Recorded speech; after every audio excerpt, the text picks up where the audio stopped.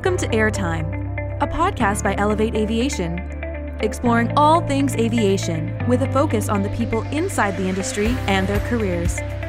Here is your host and podcast producer, Kendra Kincaid.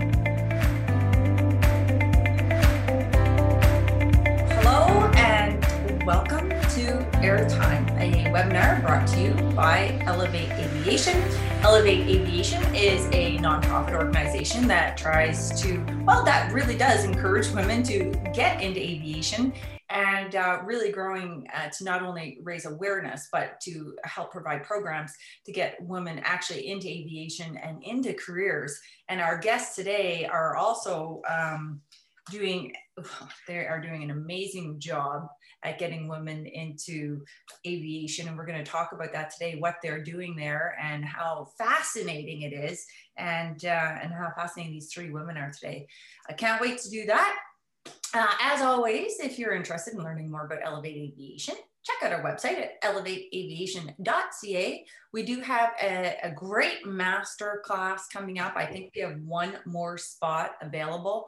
It's 5 evenings of learning about leadership with a very small group of about 10 people. And we get together and we through that course, we really want to give people the confidence and the skills to become leaders. Because not only do we want to get women into aviation, we want to get women into areas where they can be decision makers and influence some of the policies in aviation. So that's what that course is all about, that masterclass. So if you're interested in upping your leadership skills, you can give us a shout and we can get you on that class before it is full. So today I am very excited to introduce you to my guests. So today we are talking about, we're talking to 3 women from FNTI. This First Nations trio is the first all-women training crew for the Indigenous Flight School. I'm very excited about the panel. Today we have Daniela Petiti. I said it right in practice. I may have said it wrong now. Daniela, can you say it so I make sure I have it right? Yeah, it's Daniela Petiti. Petiti, okay. And we have commercial flight student Rainbow Ford and pilot examiner and Northern Lights winner this year, Joanne Tabadan. Did I do it okay, Joanne? Almost, really close. I was practicing earlier. Okay, if you're watching live, please ask questions. I mean, this is a group of women that I have a lot of questions for. And so if you have questions, please throw out any questions. And so right now we're going to jump in and we're going to get to know these women. So Joanne, we're going to start with you. So Joanne, tell us a little bit. So what's your role at FNTI? So I'm the Dean of Aviation, and I'm responsible for the flight training unit, the approved maintenance organization, and the academic component for our advanced diploma program in aviation. Okay, so I want to learn a little bit about you. So tell us your journey into aviation. Did you always know that you wanted to be in aviation? Like, how did you end up here at this dean of this school? No, so I grew up in Mississauga. Both my parents are from Tyendinaga, where we are right now. And my mom worked for Air Canada, and we lived like a couple miles from Pearson. So we did a lot of traveling when when we were growing up. So I thought, wow, that would be a really cool career to get into. So going to high school, I asked guidance counselors about, pursuing a career in aviation, and they didn't really, they didn't encourage me. I mean, they didn't discourage me, but they showed me a lot of other options that I could look at. And so I never really got into it because I didn't even know a pilot to talk to. I didn't know who to ask questions. And then I had found out about this program. So happened to be my grandfather's attorney told my father, because my grandfather's attorney was on the board of directors for FNTI that was launching this new aviation program for First Nations and Indigenous people. And so I enrolled and began my flight training in 1990. So that's how it all started. Wow. So it's interesting you say that about the schools, because we have done a big project about why women aren't looking at aviation as a career for economic security. And one of the things that we found out is that schools, the teachers don't know much about aviation, and the guidance counselors don't, and they don't know where to go to get information. And so we still hear people today, young women, saying that their schools discourage them from getting into aviation. And I know that sounds maybe a little okay right now where there's COVID, but we can talk about that at the end. Save the COVID stuff for later. We don't want to talk about that right now. We're going to pretend it's not happening for the first part of this. Okay, Daniela, tell us about you. So tell us about your role at the school and how you got into aviation. Okay, so I'm a new class 4 flight instructor. I'm brand new. I've only had a few students, and how I got into aviation was through just random events that led me this way. I kept running into pilots every day, whether some of them were just working in Calgary for Air Canada and they just pop in for blood work. I used to be in the medical field. And so I just kept running into pilots every single day. And so I kind of took that as a sign to maybe try to pursue it. I was interested when I was younger, but I didn't have the best marks. I didn't feel confident that I would be able to do that. And then one day I ran into a gentleman who kind of had a short conversation with him, and he pretty much changed my path. And I applied straight after and ended up here at FNTI, and I was really happy that my flight instructor was female. Yeah. So this man, and sorry, I missed that. You ran into someone who gave you the confidence to apply? Tell me. Yeah, so financially it's expensive to go to flight school, and even just to get your private pilot license, just to even start. And I had looked into it a little bit in Calgary at Springbank flight school there. And I looked up how much it would cost to do ground school, and I thought I could apply and just see if it was something for me. But this gentleman I ran into, I just knew he was a pilot. We talked for about 5 minutes. I told him that I didn't financially have enough money to apply for this intake that was starting in 2 weeks. And we had a short conversation about that, and then that was the end of that. And at the end of during my shift, there was an envelope left for me at the front desk, and I didn't have a chance to open it until after my shift. And then when I did, there was a little note in there saying for ground school with a smiley face, and it was $500 cash. And that's what I was short to apply for the intake. And so I went straight home and applied that evening. Do you know him today? No, we have to find this person. No, I don't know who he is. All I know is he was a pilot, and he stopped in for some routine Cat 1 medical stuff. Do you know anything? What company he worked for?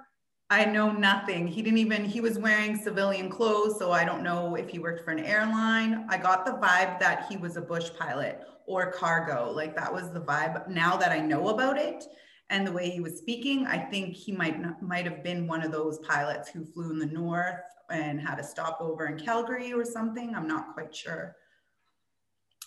But I do know his first name was David. David, we've got a David. Yeah. Oh my gosh. Okay. Well, if anyone's watching this, and later in the recording, if anyone's watching this and knows a David, how can we narrow this down? A pilot who's a David who he got some blood work? He got his blood work done at. Yeah, he was getting medical stuff done. Mm-hmm. What year? What year was this? So it would have been when I was 28, and I'm 36 now. So I don't know, I'm not the greatest at math. Anyone knows a David pilot, ask them if he's this guy. Okay. Who knows, maybe we will find this man. Wouldn't that be fun to find him? Yeah. I've been trying to find him. I always talk about him on anything that I'm doing, and I still haven't heard from him. What a story. Wow. How old was he? Someone just asked. Barbara is asking, how old was he then? I would say he was probably in his 40s. Okay. Yeah. In his 40s. Caucasian male in his 40s. Okay. You know what? Aviation is small, right? It's a small community. So we're Barbara, if you can find this man, we'd love it. Wow.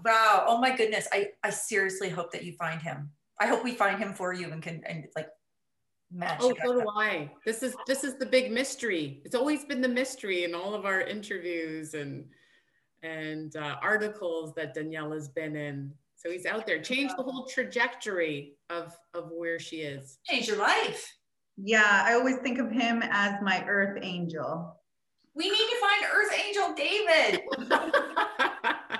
Barbara said, okay, Barbara's on it. Barbara's going to find Earth Angel David. Wow. Yeah. That's pretty cool. Okay. I sure hope we find this. So I'm going to we're going to talk about mentorship and making a difference in people's lives in a moment, but we have to talk to Rainbow first, get Rainbow in this conversation. Rainbow, may I say, you may have the best name I've ever heard. Hey, it's a little bit different. I have to ask, is this a nickname or is this your name, Rainbow? No, that's my name. Oh my goodness. I love I want to be called Rainbow. What a beautiful name. See, with a name like that, how could I not end up a pilot? Right? Yeah. And in the sky. Okay, so how did you get into aviation? Because you're the student. So tell us about where you are as a student right now, and then how did this lady named Rainbow get into aviation? Okay, well, I'm currently just trying to wrap up my FNTI career. I am doing the written exams and I have the flying to do for my IFR and multi ratings, and then I'll be done. So I'm hoping by the end of the summer, I'll be finished everything. That's the goal and the plan. Okay. As far as getting into aviation, I've always wanted to fly. I've always loved flying. I grew up in a canyon, which is mountains both sides and straight up and not a lot of sky to see. But lucky for me, the patch of sky that we do have where I grew up is right underneath one of the flight paths for the big jet airliners. So I always saw planes growing up, see them go overhead all of the time.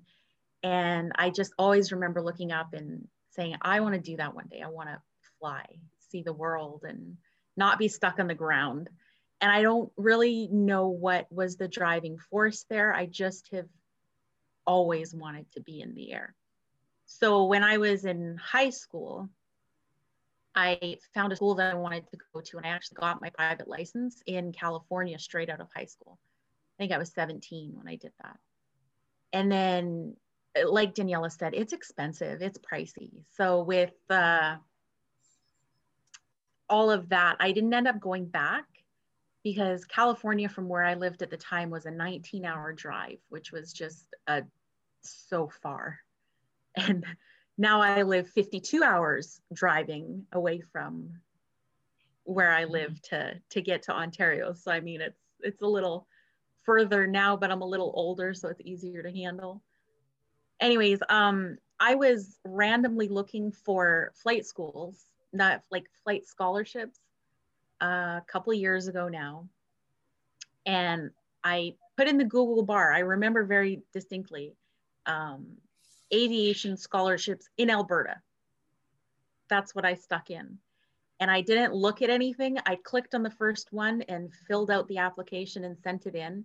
And it turned out to be like a pre-application kind of just showing interest in a program. And I hadn't read it thoroughly enough to know that, but I did that. And then I got an email back confirming that they had received that. And I looked at it and I actually read the whole thing through and it said Ontario. And I was like, oh, well, the heck with that. I'm never going to get accepted because I thought it was for a scholarship. So I was like, I'm never going to get that. And I just didn't even think twice about it. And I think a couple of weeks later, I got an email from this lady called Joanne. And she's like, are you still interested in our program? Are you going to finish the application or what? And I was like, I didn't think I would get in because I'm not from Ontario. And so she was quick to assure me that no, they take students from across the country and it didn't matter where I was from. So 13 years after getting my license the first time round, Joanne talked me into going back. It wasn't the hardest thing she ever did, I'm sure, because I was a pretty easy sell. So yeah, Joanne is the reason I'm back, for sure. Joanne, you're David. She's my David. True. Oh, well, I mean, you know, I always say women supporting women is so important, and look what Joanne did for you. But you know, men supporting women, everyone supporting everyone is so important, right? Like just these stories already, like you know what David did for Daniela and what Joanne did for you it makes a difference, right? Like having someone to give you that little support or push or encouragement. Yeah, it does. And aviation's a really small industry. I know everyone's like, there's so many pilots everywhere, but it helps when you have other pilots show an interest in you, not just an interest, but show faith in you, that you actually have what it takes to do what you're dreaming of doing. So to have people look at you and be like, yeah, okay, I'll back you. I'll support you. That's huge, especially when it's other pilots. Wow. So why was it important to you? I read that you said something about when I found out that the chief flight instructor was a woman, I was so excited because until then I'd never known another female pilot. Why do you think that mattered to you that there was a female, and then you found out, you know, and Joanne as well? Like, why did that make you happy? I think just because my family will laugh at this, but I'm the only girl in my family. And our family's massive. So for me to be the only girl doing something is not new. It's something I've always had to do. And so for me to actually meet not just one woman, she's not just another pilot, she's the pilot in charge of everything that's going on there. And one of the few pilots that I knew at that time. And so I actually got thinking about it after the fact, and I met one woman pilot before Joanne. So Joanne's actually the second, but even still, to have gone for so many years and never met a woman who does what I've dreamt of doing my entire life, it's just super encouraging to know that there are women out there like me who have come from a similar background and who have dreams that are similar. Like it's very unusual. And so that makes it that much more exciting, I think, because it just helps you know that your dreams are possible and you can do it because someone's done it before and it's not unattainable.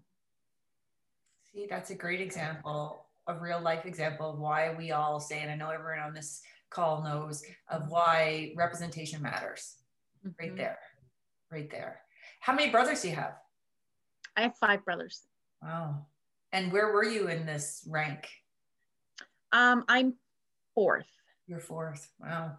4th. Crazy. Yeah, 4th. Daniela, how does it feel to be a role model? I know, you know, Joanne is, and she's been for a long time, and she's an icon in our industry and what she's doing.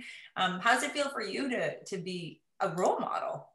Well, I remember when Joanne first called me to do an article after I had graduated, I was a little bit trying to say no. And Joanne's like, you know, you need to inspire. And I started thinking about it and I realized, yeah, maybe, you know, some little girl somewhere will read this or hear. And so I did it. And then I realized it's actually kind of enjoyable, like to know that maybe some little girl somewhere or boy will hear that me talking in one of my articles about how I wasn't the best student, but I still went for it. I didn't have the best grades, but I was still able to achieve all this with determination and just studying, motivation, support system. So I think it's really good because I know somebody somewhere is listening to us and probably going to be applying right away. You know, okay, we need to talk about that for a minute, because I'm saying all the time that maybe when we say you have to be good at math, it might discourage some women from applying. Now, if you're great at math and you have a physics degree and you know, all this stuff, that's wonderful. And we don't want to discourage anyone from taking STEM subjects. Like, of course, we want to encourage people to do that. However, there are some women out there who consider themselves not great at math. And, you know, I say this about air traffic control all the time. Like, you know, creativity is a huge part of air traffic control. When you have the airplanes going around the sky and you're trying to figure out what order they're in and that kind of stuff. So I love that you hit on that. So can you talk about that a little bit? Like, what do you say to girls and young women who might be wanting to get into aviation, but they think that they're not smart enough? Okay, so that would fit into that category for sure. So much so that I didn't even apply until my 30s.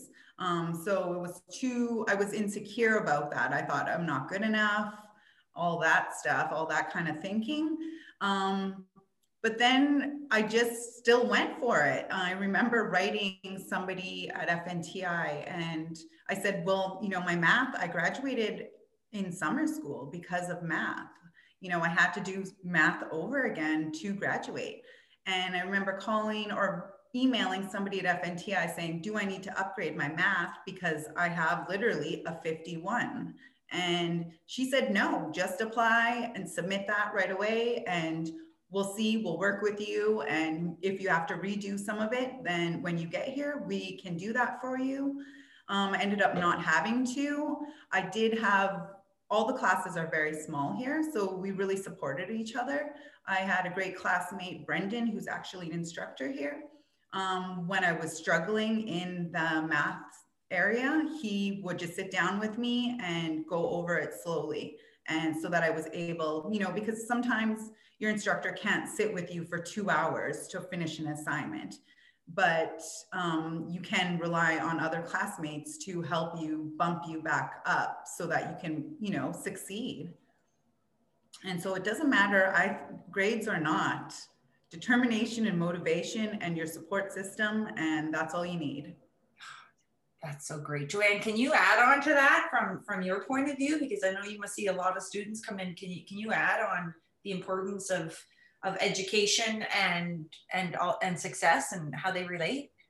Oh yeah. So, I mean, education is important straight off the bat, right? Because it opens your horizons. However, when it comes to something like, you know, math or physics, and even if you're not a strong student, I find with pilots, since everybody's more hands-on, that once you have that practical application, if I'm flying and you need to know whether you have enough fuel to get to your destination, then you're really good at math. So when you have that practical application, it's much easier to succeed. But also what Danielle had talked about with support systems, you know, here we have, you know, a very cooperative learning environment, not competitive. So we don't, you know, weed out students that don't do well. You know, we don't take in 100 and only graduate 20. You know, we don't do that. We want to make sure that you are successful coming into the program. We don't just look at grades, you know, we look at the whole picture. You know, where are you from? Where'd you go to school? You know, what are you interested in doing? Do you want to work in your community? You know, do you want to be a role model? What, you know, what's it like for you? You know, what would you want to do? Because it's really hard to, because there's so many diverse educational backgrounds, to say you have to hit this mark, because, you know, living in one area, you know, getting a 60%, maybe close to going to prep school and getting, you know, 95%. So it's really hard to gauge that way. And that's why we do offer a lot of support here at the school, in addition to creating that environment where students help each other, you know, very similar to what Daniela was talking about with her schoolmate. Is there something that you do that's different from, let's call other schools, to encourage that support between the students, or is it just something that happens naturally with the students?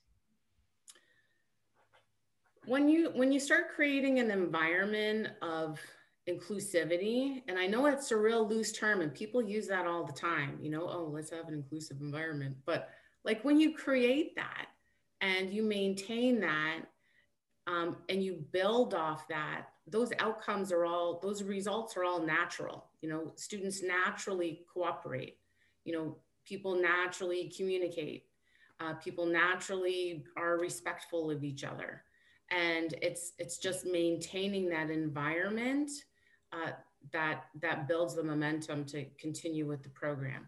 Can you give us an example? Because I know there's probably people out there going, I'm trying to make this inclusive environment, but it's hard. How do you do it? Like, is there an example of something that you guys do there that really encourages this wonderful environment?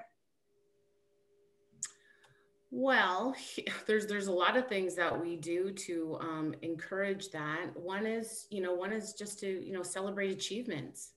You know, like Daniela said, you know, when she, and which you raised, Kendra, which you have on your, which Elevate's all about is raising awareness, you know, awareness of, you know, aviation and careers in aviation. But when you see yourself in these roles, then it's more achievable.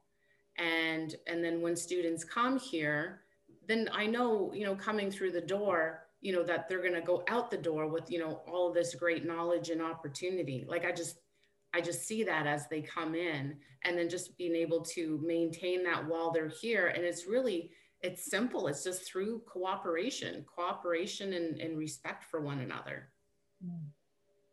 Rainbow, how do you feel from a student being in this school? Like, it, you know, I know the school is a different school from other schools. And how has your experience been? You have to say something good because Joanne's on here, but you know. I absolutely can. My situation is a little bit different because I've been in that university where it's I don't want to say it's a prep school, but the university where it's very hard academics and they push on the grades level of things. And for me, it was really hard to keep up with that. And I've always kind of struggled with the books a little bit. So the book work and reading and retention, that kind of stuff, that is a struggle for me. It always has been. And so what Joanne said about the hands-on experience of things, FNTI is different in that they'll really work with you. If you're struggling, someone is there to help. The instructors are there to help. If you need something, you can go and talk to one of them. There's always someone available. And similarly with the classes, when I started, I had done most of the stuff before because I came in with a license already, but a lot of it was just, I didn't know how to do something. So I would ask one of the kids from the class above me. And it kind of just got into a situation where when I knew they were studying, I would study at the same time for that. If I had a question, I could ask. And most of them are of the opinion that if they can teach it, then it helps them understand even more. And so actually, two of the guys I studied with the most are instructors at the school now. So they're very good at explaining, and they're going to be good instructors. And I know that because they put up with all my questions and stuff on the side. But it's when you're in a school as small as ours is, like our class, I think there's only 7 or 8 of us. And the class that graduated before us, I think there was only 5 or 6 of them. So our class sizes are small, the numbers are small. And when there's that few people, you learn to rely on each other for information. And when you study together, you learn together, and you can kind of pick up on things that you wouldn't have got otherwise. Because if you're only ever studying by yourself, then you're going to struggle in areas. Whereas if you're working with someone else, the things that you struggle with, they might not. And so it's nice to have that kind of buddy system. And even with the instructors, like Daniela is always available. She says it over and over again. She's like, if you ever need help, just send me a text, let me know, I'll help you. And that's not just Daniela, like our instructors you can shoot them a message and they'll get back to you. They'll maybe not give you the answer. Most of them are pretty good about that, but they'll shoot you in the right direction of where you can find the answer. And that's something that the bigger size schools don't have that flexibility, because they're dealing with larger numbers of students, and it's just different. FNTI is small and it's more a family feel than a big corporate school feel. So love that. Daniela, Barbara is asking a question. She's saying, is it true that you need 20/20 vision or can you just get eye laser? Well, we have pilots that have glasses. Actually, Rainbow wears glasses. Joanne, yeah. I forgot glasses. I forgot to put them on this morning. Okay, so you don't need 20/20 vision to be a pilot? No. Okay, there's your answer, Barbara. Thanks for asking that. Joanne, can you tell us a little bit more about the school? Like, do you have living arrangements there? Yeah, so here at the school, we have a residence. Actually, I can see it from my window. Taxiway is right here and the residence is like right here. So we normally have an occupancy of 28, but that's been reduced due to COVID, which, there's a lot of other challenges that come along with COVID. So it's very convenient for students that come from across the country, where they'll arrive, they live right here in the residence, they can walk to school. We have, when we talk about support, like it's not just academic support, it's also, we have student success facilitators that help the students, take them grocery shopping. They go on activities, do cultural events. Oh no, they work with us. They're all part of the crew. So the student success facilitators, cultural advisors, and then we have our guys in the AMO as well, that they also, work with the students. So yeah, going back to the residents right here, they have their own rooms. There's a shared kitchen area, and we have like a great deck and a fire pit and everything outside too. So it's almost like a home away from home. We're trying to make it, or I like to, think of us as a community within a community. Now, is it all Indigenous, all the students and all the instructors? Everyone is Indigenous at the school? Not everybody. So the school is for, all of our learners are Indigenous. So First Nations, Métis, and Inuit from across Canada. Some of our flight instructors are Indigenous. Some of our academic staff are Indigenous, but definitely our learners are all Indigenous. Okay. So, and where are you located? So we're located on the Tyendinaga Mohawk territory, which is about 2 hours east of Toronto. Okay. So Daniela, you said you're a new instructor, right? So what is your plan for the future? Are you going to stay? Well, maybe you don't want to talk about this in front of Joanne. Oh, she's going to stay for a long time. So I'm not even sure. Like, my goal was just to learn to fly and complete flight school. I didn't have any other ideas besides I knew I wanted to do float flying. I did get the opportunity to come back here, and I just knew that since I was so successful doing the flight program here, that I would be successful doing the instructor rating here. And I just really love the Bay of Quinte. I'm from northern Saskatchewan, and it's freezing there. The summers here are gorgeous. The winters are even better. So I think I might be here for a little bit longer. I'm kind of just go with the flow. Wherever the doors open, that's where I'll go through them. Wow. Okay. Let's talk about, I want to shift gears just a little bit. So we have a learning center out here in Edmonton, and one of the things that we do is a week-long program where we bring students like grade 6, high school, junior high, and some adult some women. The students are all co-ed, and we bring these students in, not all the same age groups at the same time. So a week is for a certain age group. And we bring them in and they get to play with drones. Canadian North turns their 737 into an escape room, and they learn about the structure of the aircraft. They get to learn about air traffic control and the military. So it's like a week-long program of awareness.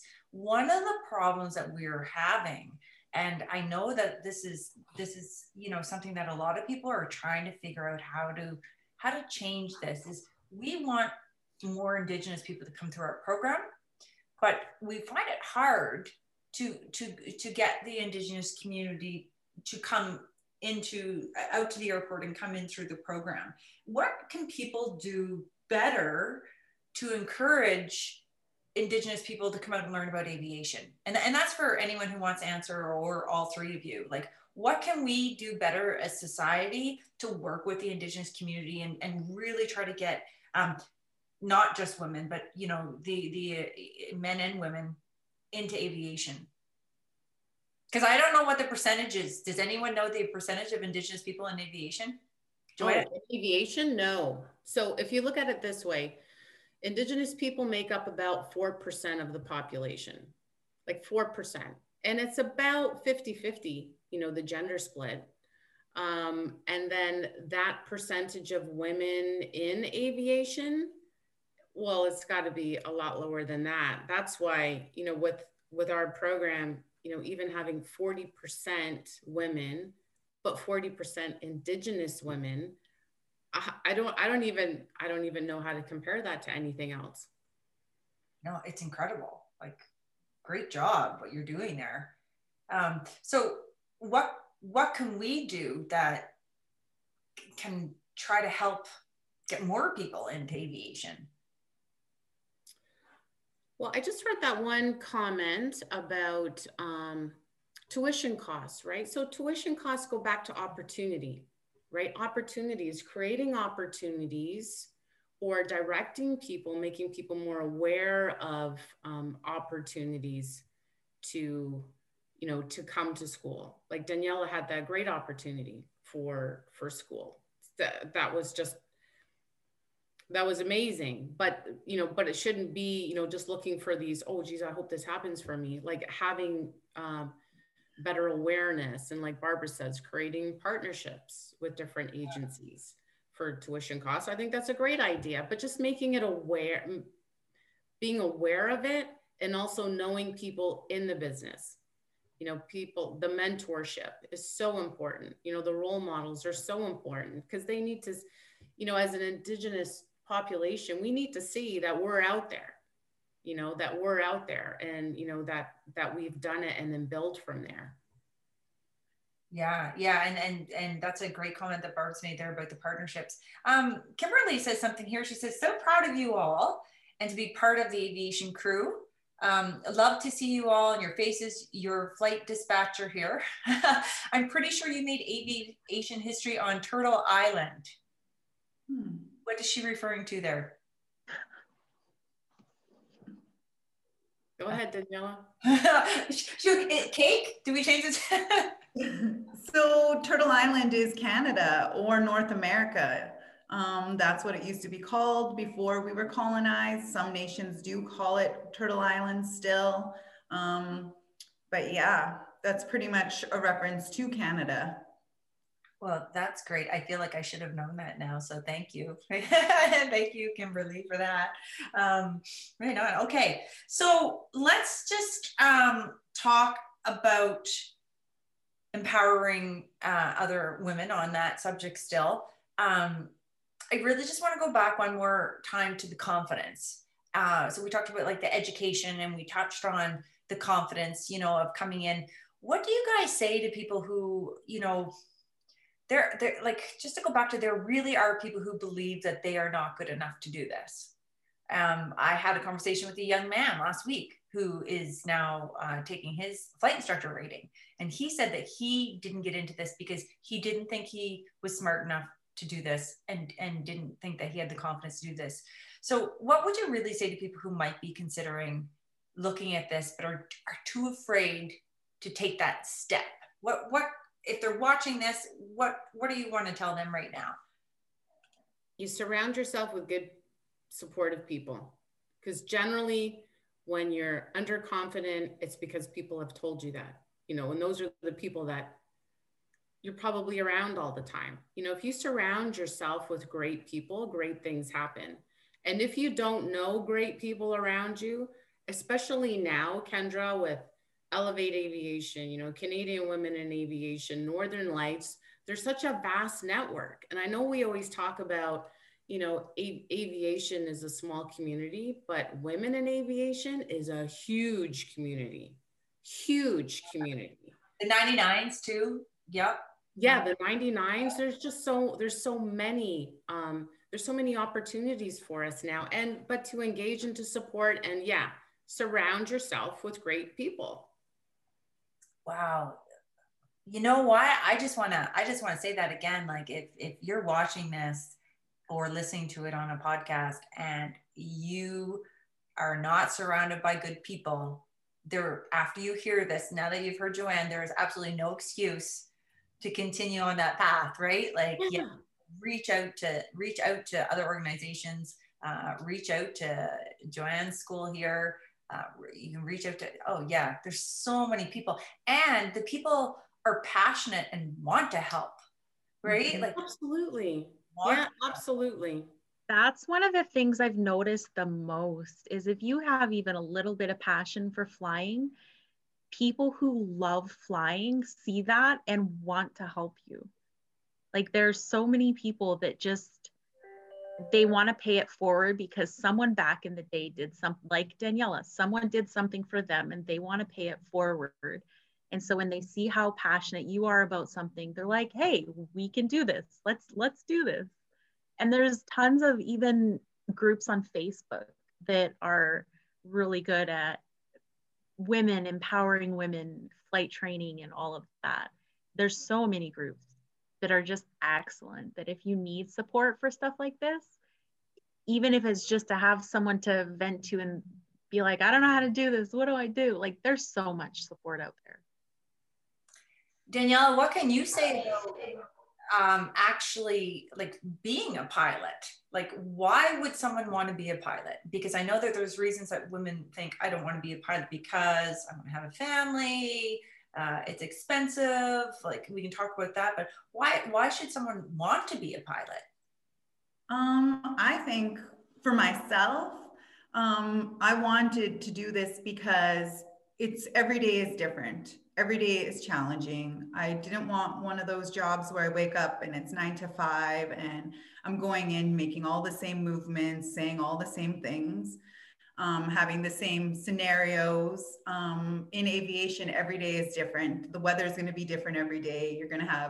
You're encountering different people, different airports. It's just every day is a new day and it's always changing. I can't say yesterday was the same as the day before or the week before. It's just really beautiful to be up there once you get going, and especially once you're alone. That's when it becomes really fun because you just can't even believe it. Like I remember my first solo flight really well, and in my mind, I was so nervous. I imagined my instructor beside me. I imagined she was sitting there, Allison, and that she was telling me, you know, what she would say on my flights. And I could just hear her. And to look over and see an empty seat, it was kind of shocking. And then I thought, okay, I can do this. I know what I'm doing.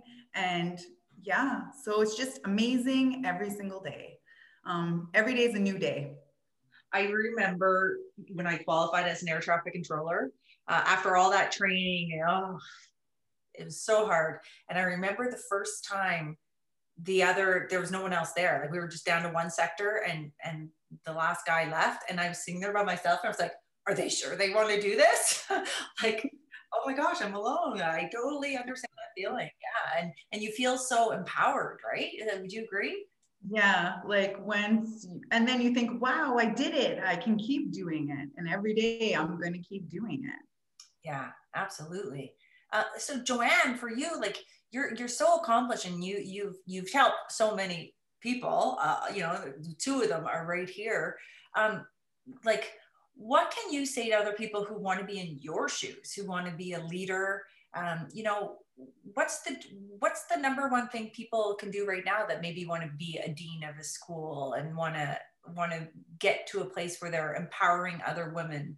How do they do that? What do they, you know, is it just one step at a time? Is it courses they can take? What do you recommend? Oh dear.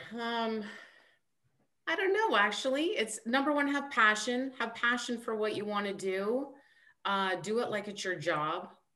A wise person once said that to me, who's actually the president of FNTI, Suzanne Brandt. And yeah, just do it, you know, like it's your job, not somebody else's, you know, and it really works, because that way it like extends your vision and your capacity. Get lots of experience, you know, in everyday experience. And, you know, to be a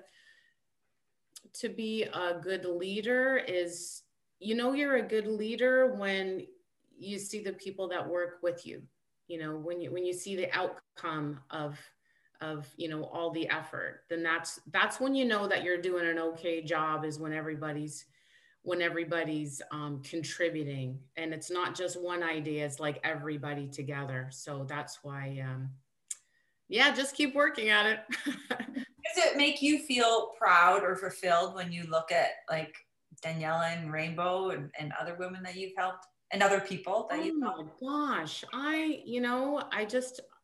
I think it's just absolutely amazing. I reached out not a few years ago, even just a few months ago, asking students to do like these alumni to do some video clips for our 35th anniversary. And I'm just so proud, because I remember when they first walked through the door. I remember when they did their first solo. I remember when they were nervous and thinking maybe that they couldn't do that.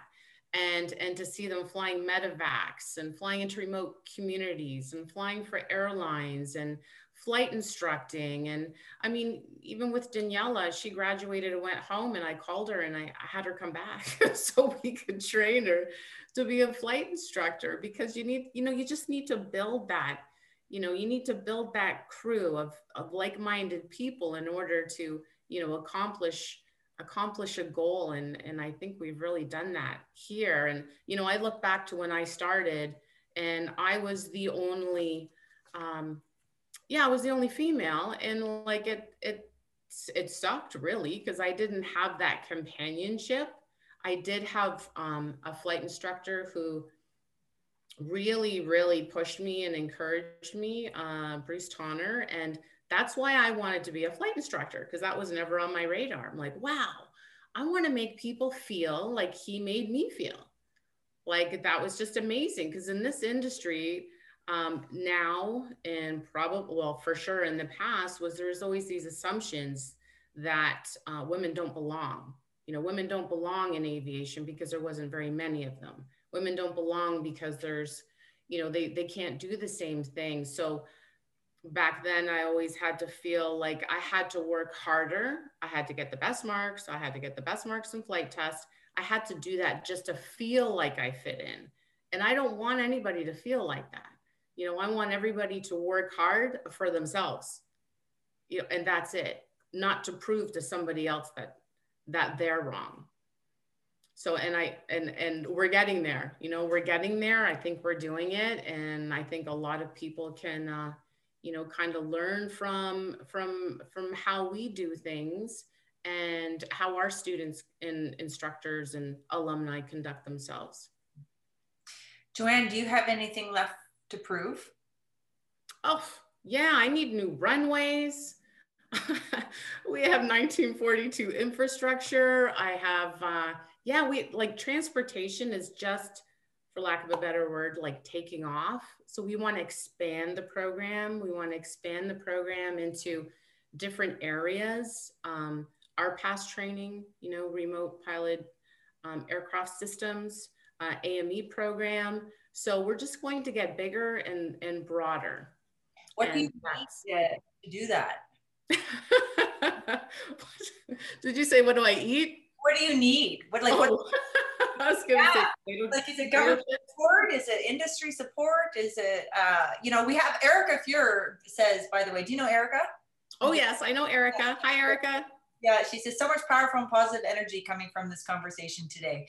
She says hi. And, you know, I know, you know, she is big on, I know, you know, she's big on this conversation as well. And she also wants to see you succeed and grow. I can say that for you, Erica. I know that's true.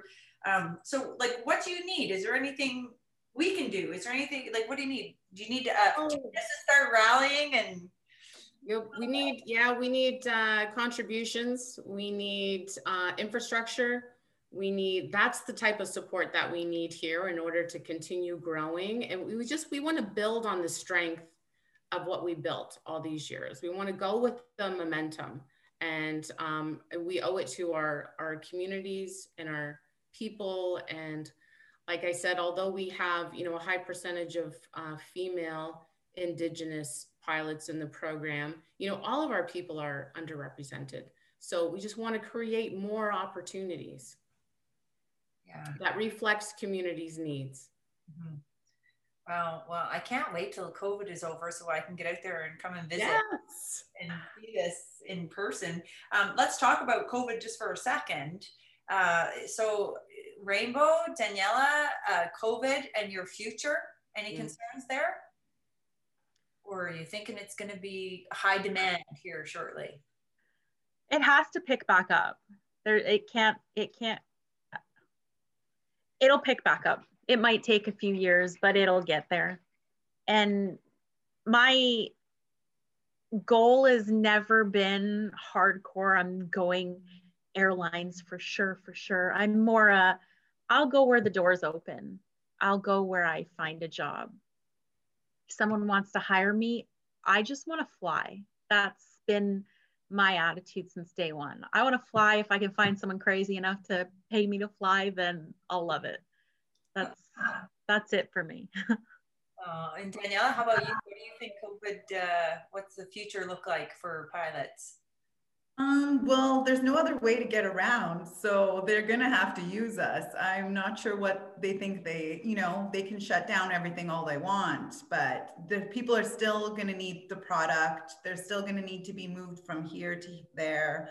You know, you can't get an ambulance driving here, there, you know, groceries, all that stuff in the north. Like, no matter what, there's gonna be somebody in the air, and there'll always be somebody flying. Yeah, and vacation, I'm ready. I don't want to spend another winter in Edmonton, Alberta. No offense, Edmonton, Alberta, but...